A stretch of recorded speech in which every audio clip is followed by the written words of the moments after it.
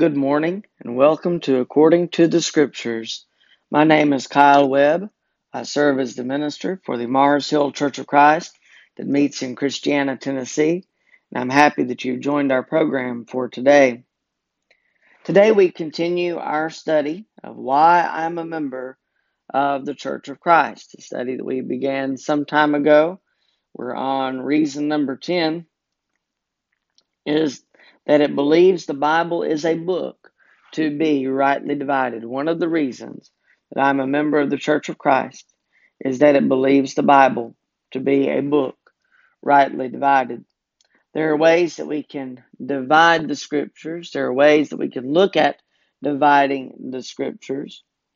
We see that there is a division of the Bible as far as the Old and the New Testament. And certainly that is one way that we differentiate the different laws that were given. The law that was given to Israel is different than the law that is given to us today. And so we have that division. 39 books of the Old Testament and 27 books of the New Testament. 66 books overall. And even within the Testaments, there are different ways of dividing the Scriptures. And one major way that we need to recognize is, again, the law that we follow. The law that we follow today is not the same as what Israel followed back in the Old Testament. And so as we look at the different laws, we see these divisions, and we certainly understand that these are important. And even within the New Testament, we have to recognize the teachings of Jesus. We have to recognize what is for Israel, as Jesus was preaching a message of repentance to them, a message of bringing them back and preparing them for the church and what was to come. We have to recognize the difference in Jesus' teachings to Israel and the things that we can apply for ourselves today. But we have to make sure that whenever we study God's Word, that we do recognize that it is a book to be rightly divided. One of the major ways that we differentiate the different portions of the Scriptures is by dispensation. By dispensation of time. We understand that there are certain things that are said that are in regard to a certain dispensation of time and may not necessarily apply to us in the same way that it did to Israel. We look at how the Word of God has evolved and how it has been presented to different groups of people, such as during the patriarchal time, when the Word of God came directly to man, where God told him what he wanted him to do, and man did it. Man was obedient. We have the Jewish age, the Mosaic age, where we find that the Jews are established under a law, a certain law that God wants them to follow. Moses gave his law. God gave the law to Moses, and Moses gave it to the people, but they were to follow that law. And most of that law is applicable for us, at least as we look at the basic 10 commandments. We see that all but one of those 10 commandments is reestablished in the New Testament. And that's what we've been studying at Mars Hill on Sunday nights. But we understand the difference in the law of the Old Testament and the law of the New, the law that we are under. We are under a different dispensation of time than the people of Israel were when they were given the law of Moses. We are not in the Jewish age any longer. And now we understand that the gospel is for all people. It was first given to the Jews as God's chosen people, the people that would accept him and the people that should obey him. But the law is available to all people. The gospel is available to all people today. And we are all able to follow the things that God wants us to do. He has given us His Word. He has given us the things that He wants us to do in obedience to Him. He wants us to be obedient. And so we are to be obedient, but not according to the things of the Old Testament. Those things are for our learning. Those things are very important to us. The Old Testament, in some ways, as we've been looking at, serves as a tutor, a schoolmaster, if you will. And what does a tutor or a schoolmaster do? He teaches so that we can have a better understanding of the subject that we're studying. Well, when it comes to the Christian age, the Old Testament serves as our tutor. It was preparing the people of that day for what was to come, and it prepares us today for what has been established and what we are to follow, what we are to obey. All of these things are very important. And so we're looking today at the Christian age, and we have already been through a good majority of this lesson. We don't have much to do to finish, and so if we get finished, then we'll move on to the next lesson. Usually when I say that, it doesn't happen for one reason or another. Sometimes I guess, get more in detail than I think, but anyway, hopefully these things will be helpful for our understanding. But before we really get into the meat of our lesson today, let's bow in a word of prayer. Our holy and righteous Heavenly Father, we thank you for the many blessings that you've given to us. We thank you for this day, and we thank you for our time together. We thank you for the ability that we have to study your word, to understand it, to recognize what you desire of us, what your will is for us as your people. May we study it in such a way as to be open-minded and open-hearted. May we have an open heart to the things that you have given us, so that we will do those things that you will for us. We pray, Father, that you would bless those around us. Bless our time with them. Bless us to be lights in our community. Help us to be better Christians. Help us to be stronger than what we have been in the past. And we thank you for, again, this ability that we have to study your word together. Bless our time together today, and bless us in our lives. Forgive us for our sins. Thank you for Jesus. It is through him that we pray. Amen. All right. Now, as we get into the Christian age, just to give you a bit of a recap of what we've already studied in regard to the Christian age, we see that the descendants of Abraham were to be blessed. And who are the descendants of Abraham? One of the things that we find in Scripture is that the seed of Abraham is basically us as Christians. We fall under the same blessing that Abraham was given because we serve God. We are obedient to his will for us in our day and age. And as we are obedient, we follow in the footsteps of our father Abraham, who is known as a father of faith. And so we understand that we are to serve God. And as we serve God, we too will be blessed. Doesn't mean that life is going to be easy, but it does mean that God is with us and that he will bring everything that we face. He will bring everything about to our benefit, to our good. We understand that we serve as priests. As far as God's law is concerned, we are able to worship God. We are able to come before him in a way that Israel could not. Christ is the high priest, as we find in Hebrews chapter 9 and verse 11. But we understand from 1 Peter chapter 2 and verse 5 that every child of God is a priest. And so we are able to worship him. So we are able to serve him in a very special way. We understand Christ's purpose in coming to earth was to put away the first law. And in doing so, he established the second.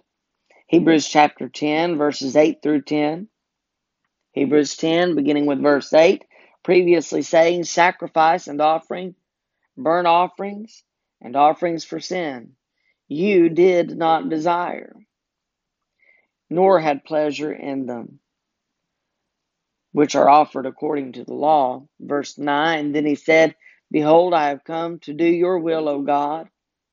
He takes away the first, that he may establish the second. By that will we have been sanctified through the offering of the body of Jesus Christ once for all. And we recognize that the old law is nailed to the cross. Colossians 2, verse 14, and he has taken it out of the way, having nailed it to the cross. Christ was born under the law, and he died under the law so that he could fulfill the law. Matthew chapter 5 and verse 17.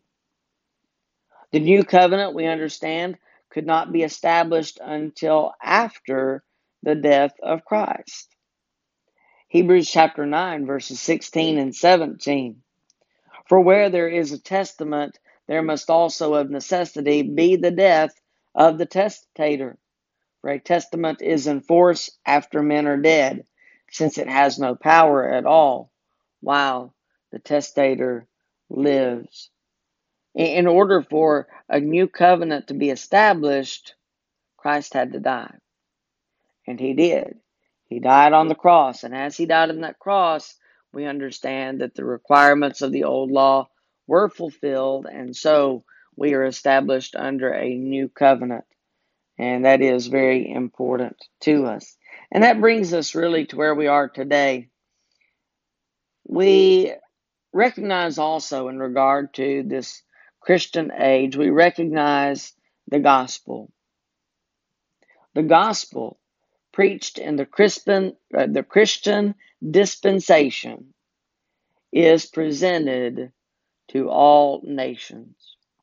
You may be familiar with the song. I grew up with it. Of one, the Lord has made the race. Through one has come the fall. Where sin is gone, must go his grace. The gospel is for all. The gospel is for all people. And so we recognize in the Christian age that those that we come in contact with, it doesn't matter what race, it doesn't matter gender, that there's no way that we can divide man in such a way that the gospel does not apply to him. We have differences in various ways with different people across the world, but everyone is subject to the gospel. Everyone is in need of the gospel, whether it be your neighbor, whether it be someone that you work with, whether it be someone in a nation many miles away. It doesn't matter. All are subject to the gospel. And we have been given the responsibility of taking the gospel into the world. I want you to look for a moment at the Great the Great Commission. Matthew 28 in verse 19. This is given first to Jesus' chosen apostles, the 11 that were present when he spoke to them. But it's not just for them, it's also for all nations and for all races, all peoples, all those that are Christians. We are responsible for carrying the gospel into the world. If it had been left only in the hands of the 11, then it would cease to be spread because they have all passed away. but we as Christians have been given the responsibility to carry on the commission that they were commissioned with by Jesus himself. We are given record of it, and we are responsible for it. Matthew 28 and verse 19, "Go therefore and make disciples of all the nations, baptizing them in the name of the Father and of the Son and of the Holy Spirit." We are told to go, therefore, and make disciples of all the nations throughout time, throughout the course of the world. We are responsible for bringing the gospel to them, to those that we've never known or met. We send people that are able to carry the gospel on occasion. Maybe you yourself are able to go to foreign places and carry on this mission that was begun by the apostles. But we again have responsibility in taking the whole gospel to the whole world, baptizing them in the name of the Father and of the Son and of the Holy Spirit. Mark 16 and verse 15, "And he said to them, Go into all the world and preach the gospel to every creature." I used to imagine in my mind that preaching the gospel to every creature somehow, whenever I was a child, okay, it somehow involved me teaching animals or something. But that's not what it says. But every creature, meaning every person, everyone that has the mind and the ability to understand and the ability to obey, they are subject to the gospel. And so we have a responsibility to carry the gospel to them. The middle wall of partition, so to speak, between the Jews and the Greeks has been removed. There was once a difference between Jews and Gentiles, and the Gentiles were known as a heathen people because they didn't know God, they didn't serve God. And I would dare say that just from my understanding, if they had been willing to receive the gospel, I think there would have been an earlier time for the gospel to be presented to them. There was a time when it was given first to God's chosen people so that they might obey. But there came a time when all peoples were going to be able to receive the gospel and were going to be willing to repent and to obey the gospel in the way that they should. And God knew when that time was going to be, and that time came to pass as we get into Acts chapter 10, and we find the conversion of Cornelius and his household. We see that the gospel was carried to the Gentiles. They were able to obey, and that was the beginning of the gospel being shared with even the Gentile people. So that middle wall of partition that we refer to is a wall, so to speak, between the Jews and the Greeks, the Jews and the Gentiles. But there was a time when the gospel would be carried to all people. All who are Christians are members of the singular body of Christ. We are all members of the one body of Christ, reconciled to God through the blood of Christ. Let's look at Ephesians chapter 2 and beginning with verse 14. Ephesians 2, verses 14 through 18. "For he himself is our peace, who has made both one, and has broken down the middle wall of separation, having abolished in his flesh the enmity, that is, the law of commandments contained in ordinances, so as to create in himself one new man from the two, thus making peace, and that he might reconcile them both to God in one body through the cross, thereby putting to death the enmity. And he came and preached peace to you who were afar off, and to those who were near. For through him we both have access by one Spirit to the Father. God has brought together in a way that no other could. He has brought together all peoples of the world, and that all can obey the gospel, and all who obey can be saved, and all who obey are brought into one church, one body, under the headship of Christ. So that wall of separation has been done away with. Jews and Gentiles alike are able to be Christians, and God has brought us together as one. In Galatians chapter 3, verses 26 through 29, for you are all sons of God through faith in Christ Jesus. For as many of you as were baptized into Christ have put on Christ. There is neither Jew nor Greek. There is neither slave nor free. There is neither male nor female.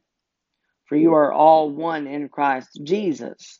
And if you are Christ's, then you are Abraham's seed and heirs according to the promise. Now, there are ways that we divide one from another, and that doesn't mean that these do not exist any longer. There are still those that are Jews and there are Gentiles, but all those who have obeyed the gospel, whether they are Jews or Gentiles, are Christians. Doesn't mean that the division isn't there, the nationality difference and things of that nature. It doesn't mean that doesn't exist. It just means that that under God we are not recognized in that way by God. We are recognized no matter where we come from, no matter what our background is. We are recognized as children of God. The same with the slave nor free. I think back, we recently did a lesson on Philemon. And in Philemon, you have a letter that is written on behalf of Onesimus. It's written in such a way that Onesimus should be received by Philemon in a certain way. Paul says that Onesimus is useful to him, but he's still a slave under Philemon. And so Paul doesn't go about trying to abolish slavery in the sense of it being a right or wrong or whatever. According to the customs, there were still servants, and even we today are in bondage, so to speak, to our employers and things of that nature in a very similar way. It doesn't mean that there aren't slaves and that there aren't free people and that there's not some difference between them, but it means that God has taken that out of the way. When he looks upon them, no matter whether they are free or whether they are in bondage, whether they are employed in some way, whether they are servants in some way, servants or masters, it doesn't matter when it comes to Christianity. If they've obeyed the gospel, no matter their walk of life, no matter their background, it isn't recognized. And it doesn't matter whether they are male or female. We do have that division. It's a very important division, and it's not saying that it no longer exists.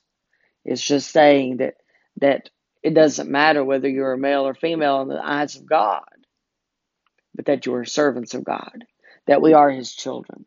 And so that also is important to us. Christ is now to be obeyed rather than the message of the Old Testament. In the beginning was the Word was God, the Word was with God. whenever we look at that, we understand that Christ is the Word. And so it is through Him that it is given, and we are to follow Christ rather than the laws of the Old Testament, rather than Moses. There was a time when the law of Moses was important to be followed, but today we follow Christ. We read of the coming of Christ as the great prophet.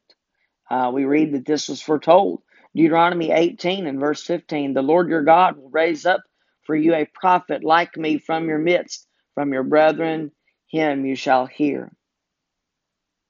But this prophecy is fulfilled. And I'm going to close with three passages of Scripture. Acts 3, verses 22 and 23.